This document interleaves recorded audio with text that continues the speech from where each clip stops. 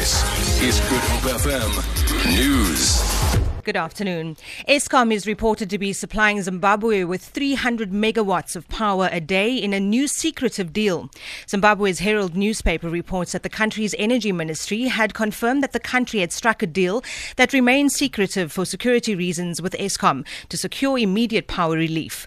The deal with Eskom to provide immediate power relief to the country broke a long spell in which the country experienced prolonged load shedding during the last quarter of last year. The latest Zimbabwean power crisis has hit industry, farmers and domestic workers. More than 100 people have been left homeless after a fire destroyed about 45 informal structures at Masekane in the Strand area. Fire and Rescue spokesperson Theo Lane says no injuries have been reported. The City Fire and Rescue Service responded to Masekane in the Strand area where we had 40 to 45 structures that was destroyed by fire. The cause of the fire is undetermined at this stage. Police will be deployed at Bambani Great Place, where a faction of Abatembu royal family will be holding a meeting to discuss the process of appointing a king.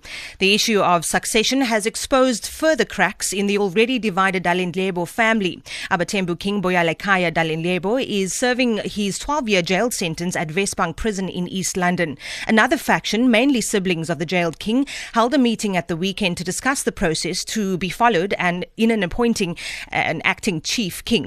Chief Dali Dumo Mtirara explains. The meeting of the Ngangeli's royal family, as initial planned, will continue today on the 4th of January at 10 o'clock in Bumbane at the royal residence.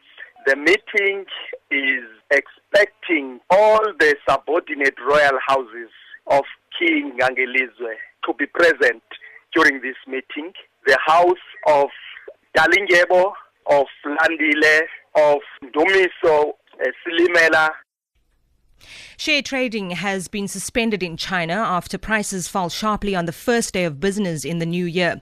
Stock exchanges automatically closed for the day when prices plunged by 7%. The falls reflect another weak performance by China's manufacturing sector. The BBC's Steve Evans reports. Share prices in Shanghai fell steeply after new figures indicated that China's manufacturing sector was contracting faster than previously thought. On top of that, markets were spooked by the severing of diplomatic relations between Iran and Saudi Arabia, two of the world's biggest oil producers.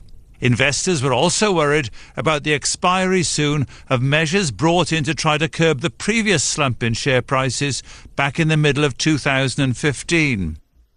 For Good Hope FM News, I'm Erin Lee.